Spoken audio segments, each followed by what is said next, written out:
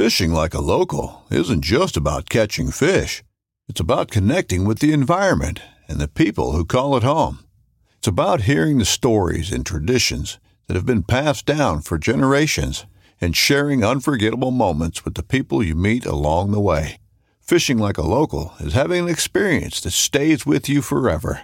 And with Fishing Booker, you can experience it too, no matter where you are.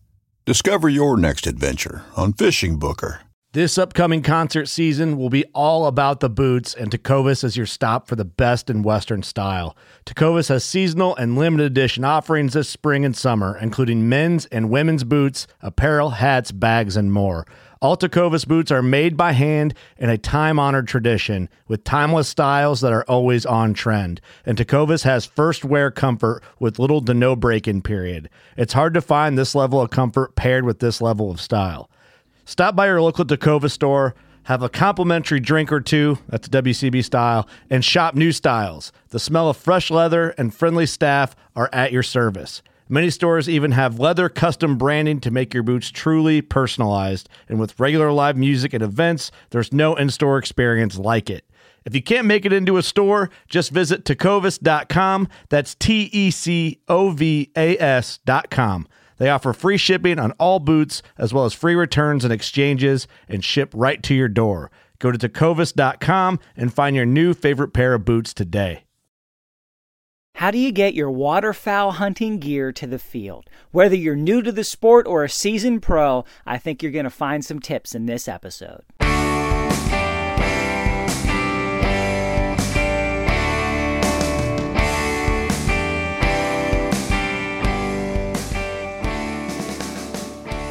Hey, and welcome to another episode of The New Hunter's Guide, the podcast and YouTube channel helping new hunters get started and helping active hunters learn new things. I'm your host, George Kanitas, and today we're talking about getting your gear to the field. And guys, I think I need to stress from time to time that the New Hunter's Guide is not just about people that are brand new to hunting, brand new to the sport, or just brand new to this pursuit. It's also, per the tagline, I've said it 300 times at this point, helping new hunters get started and helping active hunters learn new things. No matter how long you've been hunting, there are new things to learn, there are new tips, there are new insights, there's new perspectives, there are new hacks and so on that can help you in terms of strategy, in terms of equipment, in terms of approach, in terms of tactics. And I think this episode is one of those kind of things where, of course, everybody learns their first time going to the field a way to get some things into the field. And then, of course, if you're like most people, you're just going to keep doing things the same way forever without much thought to other ways. And that's just human nature. Every single one of us do it in many different things. And so with this episode, I want to try to interject some new ideas. Of course, if you're brand new to the sport, you're getting ready for your first hunt or something, similar to that, then of course this is an absolutely critical piece of that equation. But chances are you've got some experience, and I think this episode is going to add some new approaches and some new ideas into your toolbox. So the first thing we need to address is, what are we taking to the field? All right. Of course, it depends on how you're going to hunt. And this is something I think this is a mental block for a lot of people. I think most people only have one way to hunt waterfowl. The way they were taught, or the way they first did it, or the way their family's always done it. They've got one approach, and that's the way that they hunt, and they enjoy it. And they're just looking for ways to improve that approach, and that's fine and well. But there are many ways to hunt waterfowl. There are many ways to hunt ducks and geese. And of course, because of that, there are many ways to get your gear to the field. But even bigger than that, there are many different kinds of gear setups. So the most traditional is probably go to water's edge. You're going to set up a spread of decoys. Depends on what part of the country you are, what that average number is going to be, and a dozen other variables. But if you follow enough people online, you're probably going to end up with a philosophy that more is better. So you're going to have a few dozen decoys out there at least. and then you're trying to figure out how do you get all those decoys and gear to build a blind or a pop-up blind or an A-frame blind or some other kind of structure and all the other hunting gear that you need into the woods. And of course, that is a real, legitimate method of hunting and a real need for gear-wise. But there are other ways to go about this. Big spreads of decoys is not the only way, and it's not always the best way. There is no always the best way. It depends so much on where you are. Not just part of the country, but what part of the water are you on? Are you on a stream? Are you on a river? Are you on a creek? Are you on a lake? Are you on a marsh? Are you in a field? Is there no water? There's lots of different approaches to doing this. So I'm going to boil this down and just to a couple functional sets of gear. All right, there's no reason even to cover all the different ways you can hunt, because what we're talking about today is how to get your gear to the woods. So let's just talk about some gear setups and some gear levels. So first of all, you've got big gear. Big gear is big quantities of decoys, big spread, big blind, go big or go home. You're looking at, 5 dozen plus decoys maybe.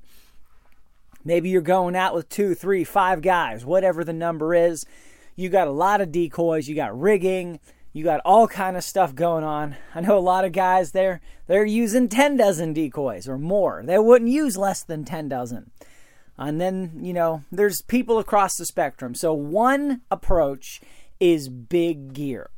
Now, there's not a whole lot of difference between big gear for goose hunting and big gear for duck hunting, except the big gear for goose hunting is even bigger because the decoys are bigger. However, there are some space-saving measures that you can do for goose hunting that are less of an option for duck hunting, such as stackable shell decoys, such as folding body decoys, such as flags and whether it's a handheld flag or just flag decoys that you pop out.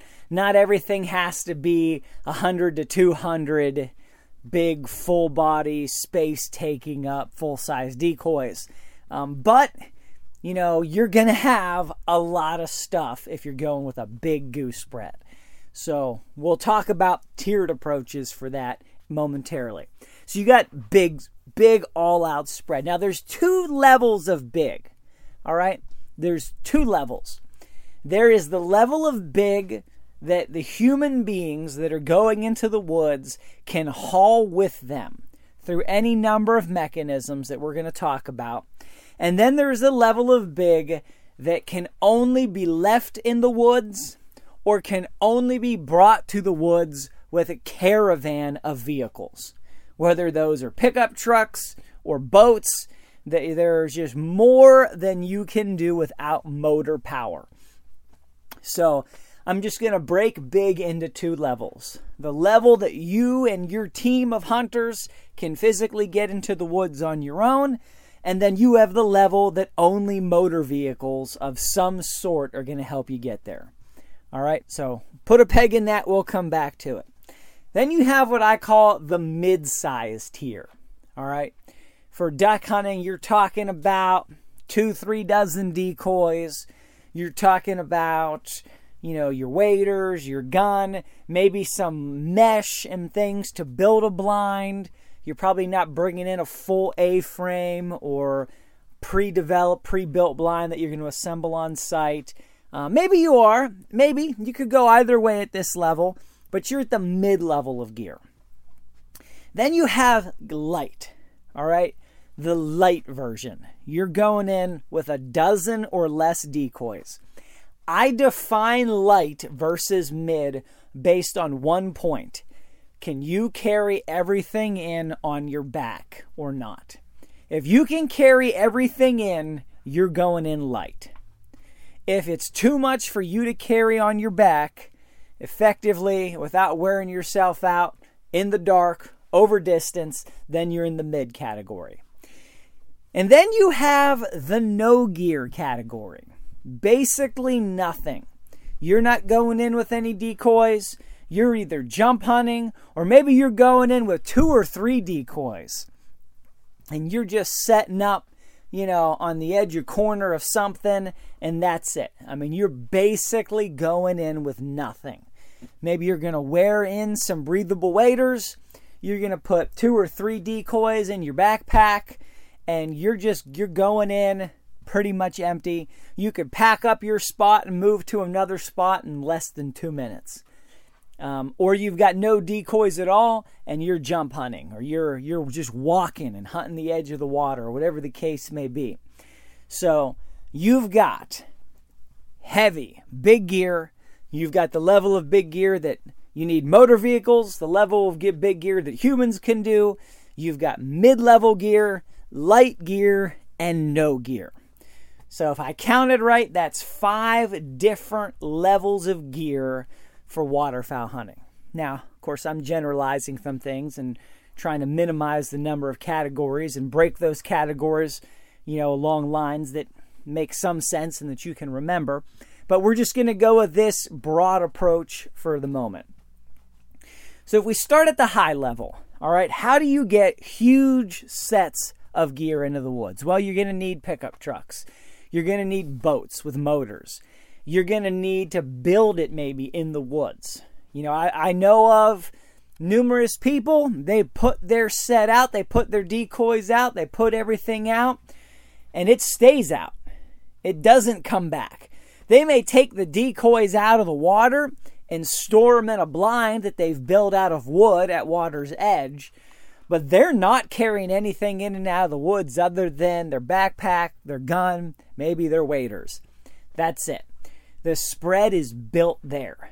Now, of course, you had to get it there somewhere, but when you've got the off season, that could have been 100 trips or any number of things, ways you could have gotten that gear in piece by piece, or driven back there, or had a boat or swamp boat, or whatever the case may be.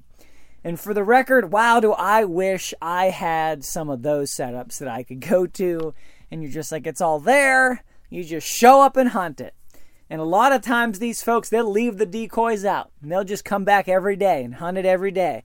Leave the decoys in the water, not even take them in. And wow, would that be easier than what most of us do. Hopefully one day I'll be able to find myself in a position where I own my own water and I'm able to do that in a location or two, and just head out to the blind, get there, 20 minutes before the sun comes up, sit down and start hunting and go, the easy way. But if you're listening to this podcast, chances are that is not an opportunity that you have right now. So you've got that approach. How do you get big gear into the woods? Well, of course, if you're brand new to hunting, you don't have any big gear. It's obvious, right? But some people may. So you got to get in there with trucks. You got to get in there with boats. For people that are field hunting, they can often just pull their truck right in the middle of the field, take everything down, have a few guys pull up with pickup trucks. Some people have trailers full of gear, full of decoys, goose decoys, and everything else. You're talking about thousands and thousands of dollars worth of gear, and I don't even know where you store it, but it's a real thing. And eventually you could get built up to the point where, you buy a little bit every year for 20 years, you're there. So you just drive in. If you're hunting the water's edge, you just back down to the water. Somehow you got your spot ready, picked out, there's an access road, and you're able to get right up to the water. Or you boat it in on not a little boat, not a kayak, not a canoe, but you're talking about significant boating power that you're able to drive in there. And, this is not the kind of boat transportation, though, that most people think of when they think of boats for duck hunting. You cannot fit 10 dozen decoys on most boats people are taking into the water. You're talking about bigger boats. You're not talking about a boat you can pull up on shore and hide most of the time. This is bigger gear. This is scale, or you got several boats coming into an area.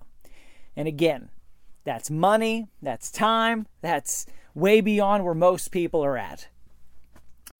When you need mealtime inspiration, it's worth shopping Kroger, where you'll find over 30,000 mouth-watering choices that excite your inner foodie. And no matter what tasty choice you make, you'll enjoy our everyday low prices, plus extra ways to save, like digital coupons worth over $600 each week. You can also save up to $1 off per gallon at the pump with fuel points. More savings and more inspiring flavors make shopping Kroger worth it every time. Kroger, fresh for everyone. Fuel restrictions apply. This episode is supported by FX's Clipped, the scandalous story of the 2014 Clippers owner's racist remarks captured on tape and heard around the world. The series charts the tape's impact on a dysfunctional basketball organization striving to win against their reputation as the most cursed team in the league. Starring Lawrence Fishburne, Jackie Weaver, Cleopatra Coleman, and Ed O'Neill. FX's Clipped, streaming June 4th, only on Hulu. Then you've got the level of, okay, how do you get big gear into the woods manually? And this is really where we start to get most applicable for this episode. So there's a few different ways to get big gear into the woods. Now, before I go any further, if you've hunted with big gear, I want to encourage you to think about other ways of hunting. I want to encourage you to think about hunting with medium gear or light gear or going in with essentially no gear. Expand your mind. If you've done it one way, think about other ways and times and approaches. A lot of times people are limited. They can't go when they want to. They can't go where they want to unless they've got a team of people that they can go with to get all their gear out because they don't know another way. And they don't hunt as much as they want to, and it's a lot of work when they do, and there are other ways. But let me talk about that more later. So you got all this gear. So what do? Well, there's a handful of different ways to get big gear and medium gear into the woods. Most traditional is probably a jet sled. A jet sled is a large fiberglass sled. They're usually rated at, something like 200 pounds or 300 pounds or 400 pounds of gear that they can float. I don't know why they use that as a rating, but the mid-size ones, the ones that I like, they run about $55, $60, the best prices you can find. Usually you're getting them at like Tractor Supply stores, places that are like that because they use them on farms and stuff to pull things around and move things around. These are not winter sleds, though I'm sure they would work for the cause. They are rugged, heavy duty. We drag these sleds across everything. Rocks, boulders, moss, branches, down trees, mud, over water. The floating really helps actually sometimes because you can trudge through the water and just pull this thing behind you easier than you can dragging it across the shore. But they are big. I have yet to wear one out, though I've heard stories of people that have worn them out, but they last a long time. After seasons of dragging it over rocks, the camo paint is starting to wear off the bottom, but there is no compromise of structural integrity whatsoever. These things are heavy duty. They come in various sizes though. Usually they're positioned in the marketing. If you're buying one on Amazon or something, there's a regular and there's an extra large. Okay, the regular is like $50, $60. The extra large is like $100, $110, something like that. Of course, prices may change by the time you get this episode.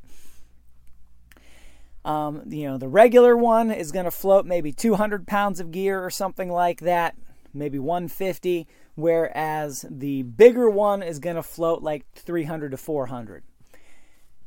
Now, I have looked into this. I've done some serious thinking and some research and some experimentation here. And this is my conclusion. I'm going to try to save you some time and money. Don't buy the extra large ones. All right? Do not buy the huge sizes. All right? There's a reason. You cannot pull the gear. They end up being so heavy that an average person cannot pull them without unreasonable fatigue. you'd be amazed at how much gear you can load into one of the smaller ones. We will load 24 decoys, 2 backpacks, 2 shotguns, a set of waders, maybe some stools or something to sit at, some camo netting, some odds and ends. And man, that thing is so heavy. And we'll get some bungees and we'll strap them over top so the stuff doesn't fall off. That thing is so heavy that it is seriously burdensome to drag it any significant distance. And to make the sled bigger means you're going to put more weight in it. And if you have more weight in it than that, you're just not going to be able to use it. It's just going to get the benefit of the extra size would require more weight packed into it than you can reasonably pull. And now here's the thing. It's not that you can't pull it.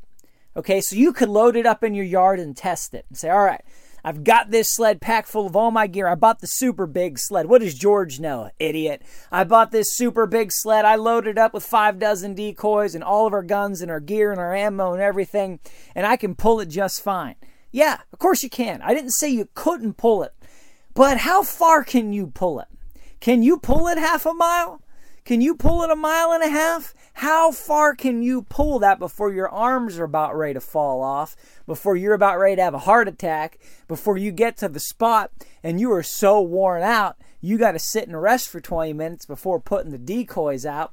You're dehydrated from sweating so much. All your gear is full of sweat and it's cold. And then by the time you finally do settle in and cool down, you're just freeze up. Now you got the opposite problems. It becomes so heavy that the average person cannot do it in a way that is practical for hunting. It's either going to wear you out, soak you through, or just mess you up. Also, the bigger they get, you talk about pulling across your backyard for 30 feet. Great. What about uphill, over rocks? You have to lift this thing off the ground to clear tree branches and things at a time. You get it in mud, and it just sticks. You're like, pulling it across flat, ideal conditions for 30 feet is not a measure of what you're going to experience in the field. You cannot compare those two things. Oftentimes, the best thing you can do is rotate. Rotate who's pulling it. So you got 2 or 3 guys. Don't just put everything you have in the sled and just have 2 guys walk unencumbered while one kills themselves to pull the sled, and then you rotate every 100 feet. Now you're being stupid. You want to distribute that weight, have everybody carry their own gun in their backpack and maybe something else so that the sled does not become this just ridiculously heavy thing that is hard to deal with. What I prefer to put in the sled are the things that are the most difficult for me to carry in. And that is the decoys, whatever we're sitting on, and the waders. All right, those are the things that are hardest to carry. Waders are big. I usually use neoprene waders because those are the only ones I have at this moment. And they weigh like 15 pounds. They are massive. They're heavy. They are super warm and durable, but they're awkward to carry in. So those go in with the decoys, which are also difficult to carry. Like, George, just get a decoy back. I'll get there. But the answer is no. At this scale, this is not practical. So you got to have a sled. Other options include a cart. They make big carts, big gnarly tires, sidewalls, back gate. You can buy them for usually a little more than the sleds, but it's not cost prohibitive. You can pull those carts easier than you can pull the sleds, but they're more susceptible to terrain and they don't work as well near water. So pulling them uphill, is it easier to pull a cart uphill or a sled uphill? Well, it depends on the hill. It depends. If it's a real rocky hill, it's actually easier to pull the sled uphill. Because the cart, you get top heavy, you get wheels stuck on things. It's not as easy as you think. Now, if you're pulling across flat ground, if you're trying to do field hunting and you have relatively flat ground and you've got a good wide wheelbase on the cart can definitely be the easiest way to go. There's a time and a place where each one's the better tool. So you need to have a sense for where you're hunting, how you're going to be using it most of the time, and then get what works best for you. But people, I think, overlook the carts too often. There are times when the cart is the better tool. It costs a little bit more, but the benefit is significant. You can put more weight in the cart some of the time and pull it with the same or less effort. So if you are in the right kind of situation where a cart can do the job, it was probably going to be better than the sled is. All right, the sled goes places, through things. You know, if you're pulling across a hill, and you're walking not up the hill or down the hill, but you're walking along sideways on the hill, man, the cart can really not work out. Now, if you pack the sled too high, yeah, the sled could get top heavy and tip over, but it really depends. So cart is a good option. Another good option, if you're coming in through the water, is to boat it in. Get a kayak or get a small canoe. Kayaks, they make some really good kayaks for hunting that are open in the front and in the back. Nothing covering anything. You get these sort of big open cargo panels that you can bungee stuff over. And you can put a couple dozen decoys. You can put all your gear. You can do all that. Get it in the kayak and just paddle in. Kayak can be the easiest way to do it in certain situations. There's no one size fits all. Of course, if you're not hunting water, kayak's not going to help you. And you can't use a kayak in all water either. But there are times where a kayak is a great option. I have seen good kayaks start at $350. Kayaks that I would look at and say, yeah, that would work reasonably well for this purpose. Better ones come in, the $500 and $600 range. And the really good ones are more like $1,000 to $1,500. And of course, there are all-star ones that are higher than that. So the kayak route is the more expensive route because you don't just need a kayak, you also need a paddle. Decent paddle is going to cost you $50 to $100. You don't just need a kayak and a paddle, you need a life jacket. That's going to cost you another $30 to $60. You don't just need those items. Now you need a roof rack or some kind of way to secure the kayak. So that's going to cost you more money. Now you have a boat. You're going to have to register that boat with the boat commission. That's going to cost you a few more shekels. And so the cost of having the kayak are more than just the price of the kayak. All of a sudden you need bungees now. Of course, you're going to need bungees probably with the other two, but chances are you need more bungees on the kayak. Now, since you're floating in a boat, you're going to need floating stuff that'll keep your gear in case you flip over. So you need a floating gun case. That's another $30 to $80. You're going to need other dry bags and things to keep your valuables and your phone dry in case you capsize. That's more money. Your regular backpack probably isn't going to float, so you're going to need a special backpack or something tied to a floaty, and it just goes on and on. Eventually, you're going to want to put headlights on that kayak because you're boating in the dark and you need to be able to see, and a headlamp is just not going to give you as much light as you want. So the costs go up fast with waterborne travel. However, it can definitely be the absolute best approach in certain situations. You can reach places on a kayak you could not reach other ways. You can get your gear and yourself there with a lot less effort. Often you can just back your truck or your car down to the water, put the boat in, get your stuff on the boat. You're not carrying gear, half a mile. You're not dragging the gear a half a mile. You're using a lot less energy. Oftentimes you can move faster than you could dragging. Because it's not just how fast can you row versus how fast can you walk. It's how fast can you drag that gear with whatever mechanism that you're on. So the kayak can really work. The canoe is harder.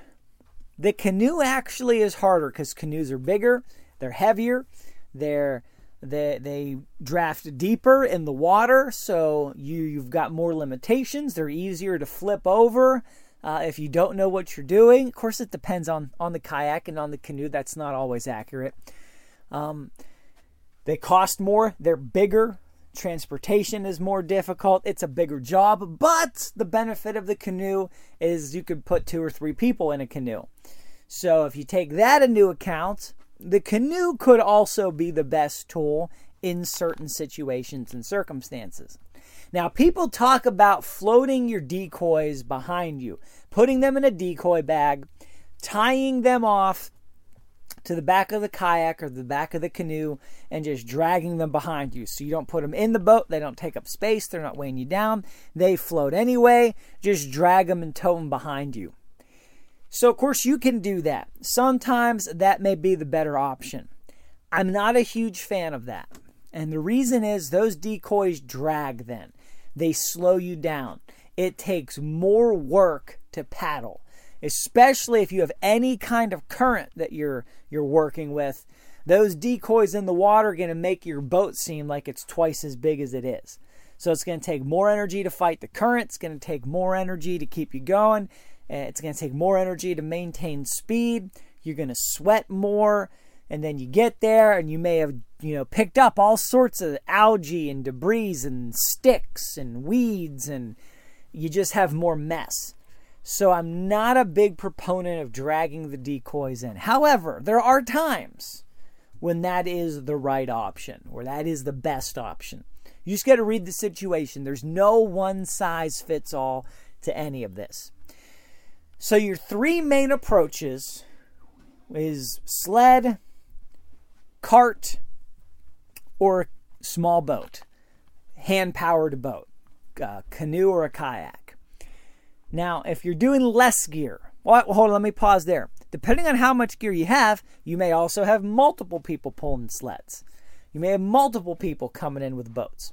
Now, there is another angle here I should just touch on, and that is if you have a kayak, a small kayak, oftentimes people will hunt deeper water if they have a boat.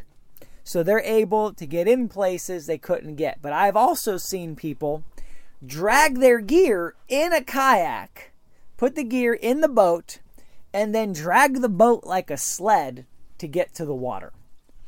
And then they're there, they have their gear, and they have their small kayak. So they're able to, they use the kayak to go in and retrieve the ducks when the water's too deep, or when the current is too much, or whatever number of undesirable factors for wading in, they're going to use the boat.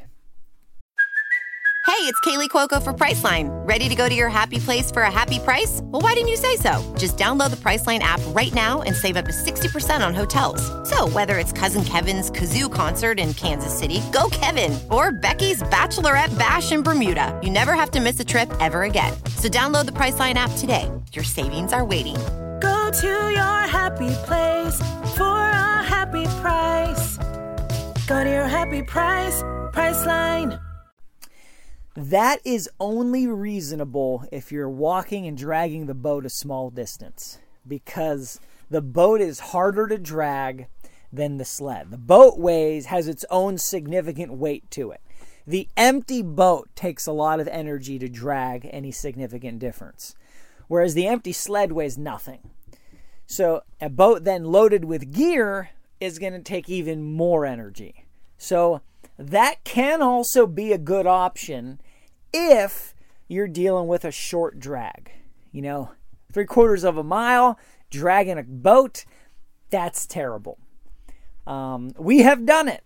We have done it.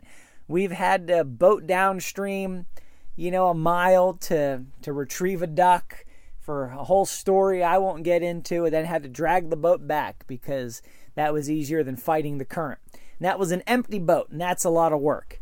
All right, your arms are getting really worn out and tired. Don't recommend doing that with an empty boat, let alone a boat full of your gear. But if you only need to get a couple 100 yards, well, all right, putting the gear in the boat, dragging the boat, that might be an ideal way to do it, because if you need the boat to do the job, then having a sled, that can save you trips and all of that. So that's another approach. And you may have to have multiple sleds, multiple carts, multiple boats, whatever the case may be, to get, depending on how much your scale of gear is. Now, as you start to get into the light gear, you can carry some gear in. I've done too much hunting where I've carried in all the gear. And people have said, well, if you got one of those fancy duck decoy bags that has all the slots in it, you can put your decoys in the slots, and then you can put the bag over your shoulder, and you just carry it in. Yeah, that sounds good. That feels real good when you're practicing in the store. But in the woods, that just doesn't often work. It's not the same thing. Those bags are big and they're bulky. And as you're walking, unless you're walking just across empty flat ground or just low grass or whatever, you're catching it on everything. You're hitting everything. You're getting caught in thickets. You're getting caught in jaggers. You're getting caught on trees. It can be a major hassle because they're big. Also, you load all those decoys and all that gear into the bag, and it becomes really heavy. So now it's heavy and it's bulky, and it's usually just one big strap across your shoulders, and the angle is awkward, and it just doesn't work like that. Okay, over a short distance, that may be the best option. But you're trying to get half a mile, carrying in, a big, heavy decoy bag with all the rest of your gear in it, then, oh, man. And we've done too many hunts where we've had to walk a mile to get in, get set up. And those bags, what I do, I have the fancy decoy bag. I bought it. This is how I know. I have it. I put all my decoys in it, all my gear in it, and then I put the fancy decoy bag right on the sled.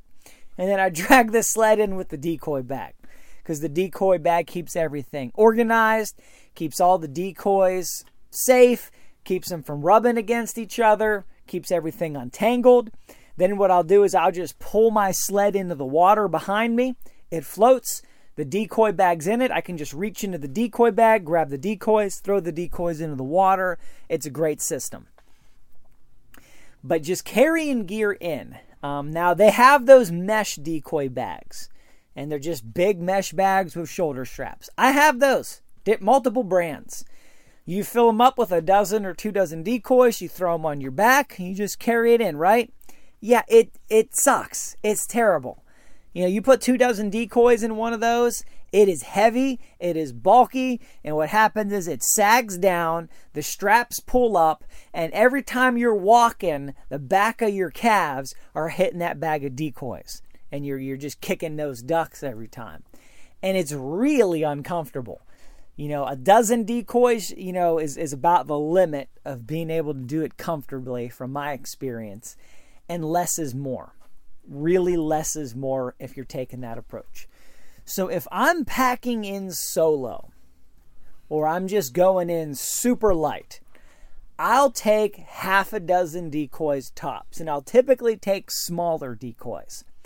I really, really like the Last Pass Final Approach mallards that I got a year or two ago, because they are small mallard decoys. They're small and they're light.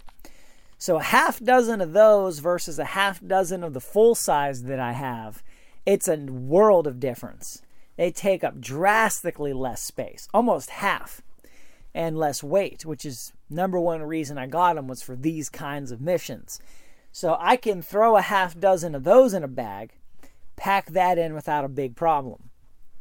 But you got to keep in mind, when you're going in on foot, you're going in without anything else.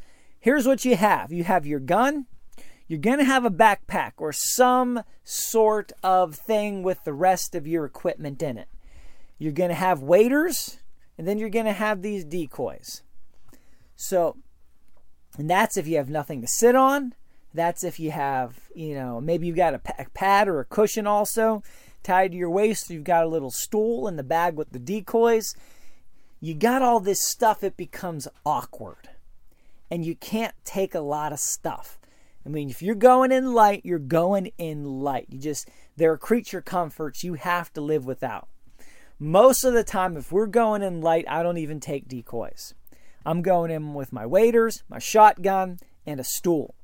I won't even take my backpack. I'll leave the backpack, and I'll put my calls, I'll put some water, I'll put whatever other critical things I need in my pockets, and I'll go in light, and if I don't have it, I just won't have it, and then I'll suffer through. And that approach works if you can hunt that way. Now, if you have more people, then the things become easier. All right, you can condense stuff. One person can carry the waders. One person can carry the seats. One person can carry the decoys. And now you've got a system. You're able to spread some things out because you don't need 3 of everything. A lot of things you just need 1 of. You only need 1 set of waders. You only need 1 person to carry the decoys. You're going to have 3 guns and 3 backpacks and, all those things, but you only need 1 set of calls, really. So you can condense, you can spread out distribute the load, and then you're able to get that stuff in light and easy. I like going in light. I have really become a fan of it because the other ways take a lot of work and a lot of planning. And you'd be amazed at what you can do with a dozen little decoys if you've got 3 people and you're able to spread the gear out. And you're one person's carrying decoys, and one person's carrying waders, and one person's taking in seats in a backpack, and it becomes so much easier. Of course, each of you's got your own gun, but you can really do a lot with a dozen decoys in a great variety of situations and circumstances. Now, of course, sometimes it's just not going to be enough, but it really depends on where you're hunting and how you're hunting. I think so many times people they buy into the waterfowl marketing delusion that more is more. And more is always more. And extra more is more. And the more you can get, the more chance you're going to have, the more birds you're going to take. So, a dozen decoys is not enough. You need 2 dozen. All right, well, 2 dozen is not enough. You need 3 dozen. And once you get 3 dozen, well, that's not enough. You need 5 dozen. And once you get your 5 dozen, you hear people talking about how big of a hunt they had with their 8 dozen. And you're always adding more to the point where you reach the point where I reached. You have more than you can take into the woods. You have more than you can pack into the woods via the methods available to you. And then you sit back and go, more is not more. Because there are technical limitations. And so much of the time, guys, we're moved by marketing and YouTube videos. I got nothing against YouTube videos. Of course, I'm making YouTube videos, but we see YouTube videos of people hunting over 1,000 decoys, and we're like, oh man, my dozen decoys is useless. A dozen decoys can do a lot of duck hunting. A dozen decoys can work in and bring in a lot of ducks. You reach a point where any gains that you're getting from more are inconsequential. Is 2 dozen twice as good as 1 dozen? No. Now, sometimes it's going to give you some advantage. When you're talking about geese, there is a truth to having a big spread and being able to pull in big groups. No doubt about it, especially in fields. That's a real thing. But for regular duck hunting, you do not usually have, big groups of 10 dozen ducks that are coming in, and you need to have 1,000 decoys there to get their attention. All right, that's not usually what's happening for most people in most places. A dozen decoys is probably the most bang for your buck. 2 dozen maybe gives you 50% more draw than a dozen. 3 dozen maybe gives you 10% more draw than 2 dozen. 4 dozen might give you 5% more draw than 3 dozen. Right? There's diminishing returns that you hit really quick in the average hunting circumstance in most places. There's never an all. There are no blanket statements, but on average, for the majority of situations, 1 or 2 dozen decoys is plenty. It's plenty. Would more help a little more?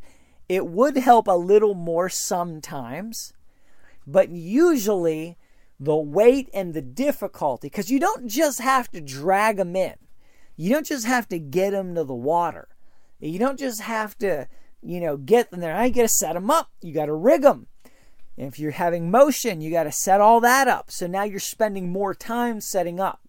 So whereas before you had a dozen decoys and you're setting up a crude blind and hiding your one sled and all that, then you were able to set up in 30 minutes, maybe 45, brushing in your blind. Well, now you got 3 dozen decoys and you got 2 sleds and you got all this extra rigging. Well, now it's taking you an hour and a half to get everything set up. Because, of course, you're not just adding decoys. You're adding motion decoys. You're adding stuff that splashes. You got 3 different lines you can be pulling to make all sorts of different movements. And it's just unsustainable. Like, I learned early on, okay, I can only do so many things at once. I cannot pull the jerk rig and call and be ready to shoot anything. All right, I cannot do those 3 things. I can't work multiple jerk rigs and call. So you've got to have, now you're scaling, you've got more people, you've got all this stuff going on in order just to keep up with your gear. And that's really what it's about. I've become a big fan, guys, and I'm not sponsored by these folks, though I would be happy to talk with them. And I think it's the Higdon Pulsator decoys. Oh, I've become a big fan of those because you just set them in the water, you turn them on, and they just rock back and forth and splash, create movement, and it saves you from pulling jerk cords. And I really do believe that we have lost ducks and lost chances at ducks because of jerk cords. Because you're sitting there moving and you're pulling them and you got to pull it far a lot of the times. And the ducks see that movement or they see the cord splashing at the end of the water because you couldn't get the perfect angle. Because you couldn't use the real thin, fine thread cord. You had to use big, heavy decoy line because you got mud there. It kept getting stuck. The little cord was breaking. You got all these situations and circumstances. You keep upgrading the line and the gear and all this. And now it's visible and ducks are seeing it. And stuff is getting stuck. And you pull the jerk rigs in while you're pulling them by accident because the hooks failed. And all these kind of things happen. And you're just sitting there pulling on these cords all the time. I hate that. We reached a point where we had so many cords and so many things going. We're like, this is hurting us more than it's helping us. Of course, movement is good, but we're having all these negative effects. And then boom, they drop that little invention out there. You throw it in the water, and it splashes and kicks water up into the air and creates waves and movement in your decoys. The only downside is they're not cheap. They're not cheap at all. But I would rather have a dozen decoys and 1 pulsator than 3 dozen decoys and 3 or 4 jerk lines. I would. I'd rather have, because the movement that you now have from all these things and the chances that that's going to spook ducks, I think, is bigger than any gain that you get from having a few more decoys. My opinion. No science there. My opinion. But moving on. So then you've got that light approach. So I recommend you really try going some places. Going in light. Going in with half a dozen. Going in easy. And if you're a new hunter, you're brand new to the sport, oh man, that's definitely the easiest way to do it. Get a half a dozen decoys. Get some breathable waders. Okay, not neoprene for this. Now, yeah, if you're hunting real cold weather, neoprene is the best. There's nothing that can touch neoprene. I don't care what the marketing says. Your super thin-solate line, insulated, breathable waders that you can remove the lining from or whatever. Yeah, that is well and good. It is still not going to keep you warmer than neoprene. You're breaking ice and kicking ice and neoprene is king in the winter. Nothing works better than neoprene. It's a super material for frigid Arctic days.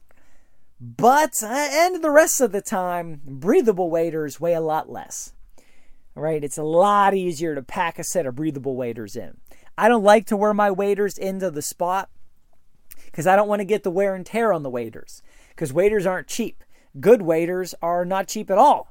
And I don't want to wear my waders out walking in and walking out if I can help it. There are times when I will, if we're not walking far or if I'm going in solo, but I prefer to put the waders on when we get there so as to not wear the waders out. But neoprene or breathable waders can weigh a lot less, 40% less, half as much weight sometimes as the comparable, 5 millimeter neoprene.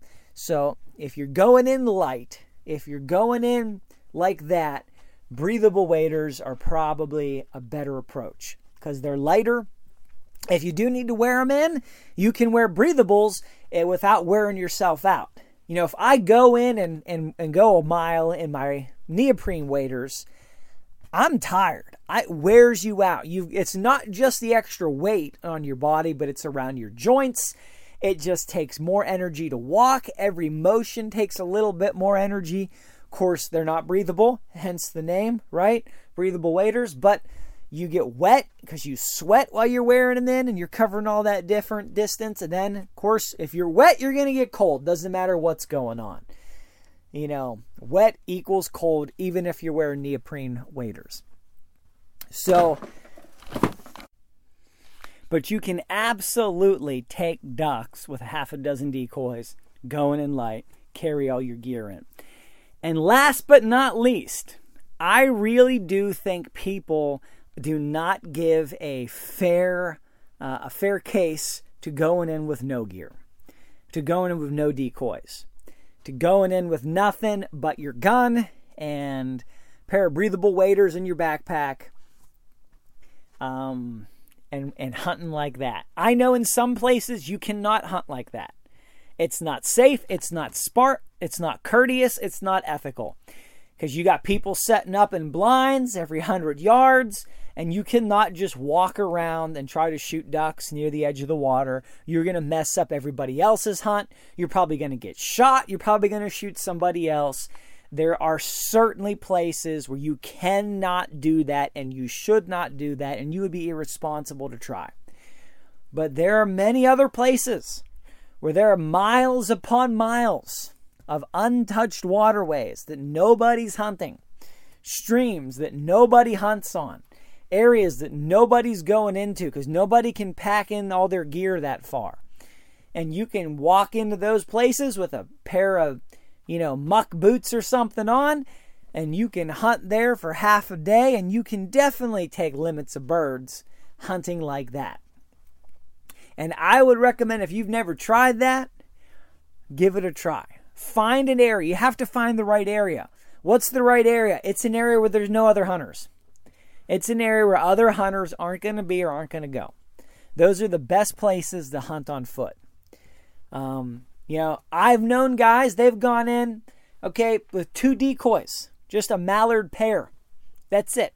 Just 2 basically like in cargo pockets. 2 small decoys. Of course, even small decoys aren't fitting in cargo pockets, but they take a mallard pair. They walk in deep. They go to an area. Of course, they're hunting the water as they walk, but they'll go in deep. If they find a good spot, they'll sit down behind a tree stump or something they can hide it behind. They'll put their 2 mallards in like a calm little area, like a little pool on the side of a creek or something, and then they'll do some calling. And they've had great success hunting light, hunting with little to nothing. And you can absolutely bring in ducks and bring ducks home. Now, of course, if you have a perfect spot and you build your own blind on site and you have 1,000 decoys, you're probably going to be able to bring in more ducks faster hunting like that. But that's not even always the most fun way to hunt. I like hunting on foot because it lets me go places I couldn't go otherwise, because I can see places I couldn't see otherwise, because I can be up and moving, and even on cold days, stay warm, and it's a different experience. And what often happens, and I'm just going to throw this out there, we'll go in at, before dawn. We'll set up a decoy spread and a blind, and we'll hunt the morning. And then once the birds have stopped flying and the hunt's over for the morning, most people pack up and go home. We'll pack up. We may go and get breakfast, and then we're going out and we're hunting the water. We're walking. We're covering distance. All the other duck hunters have gone home, if there were any. typically we're not hunting in areas that have many duck hunters, but they're gone by then. And we're able to just scout. And really, we're scouting as much as hunting. You know, maybe we take 2 decoys with us, but usually we're just going in super light. And I've probably taken as many ducks on foot, maybe more, than I have sitting in a blind. Now, where I hunt is different than where most people are going to hunt. I've learned my water, and I know how to hunt that water to fair effectiveness. And I know how the birds move, and I know how the hunters come and go, and I've learned the strategies for doing that. You couldn't just do what I said anywhere and get the same results. You have to learn your area. You have to scout. You have to get out there. You got to put time on, boots on the ground, time in the woods. You got to hunt a few seasons, and you learn some of the patterns and where birds typically are at and where you can sneak up on birds at. I know a handful of places that are prime spots, not just places that there's usually birds there with some frequency, but places where I can sneak up on the birds because of the topography, because of the hills, because of the lay of the land, because of the cover. I know that I have a fair chance at sneaking up on them there. So, but it comes after years of getting out there. You know, if you haven't hunted for more than one season, you will never know if what you learned last season applies to the coming season. So you just got to get out there and you just got to do it. And you got to think about what's the best way to get my gear to the field and what are other options. If I'm tired of taking out 6 decoys, what else can I do? So guys, I hope some of these options are helpful to you. I'd appreciate it if you head to the website, newhuntersguide.com, send me a note, send me an email. We'd love to hear what you think. We'd love to hear questions and ideas that you have for other shows or topics, or just hear your encouragement. It's always helpful. Till next time, I really appreciate you. Thank you for listening. God bless you, and go get them in the woods.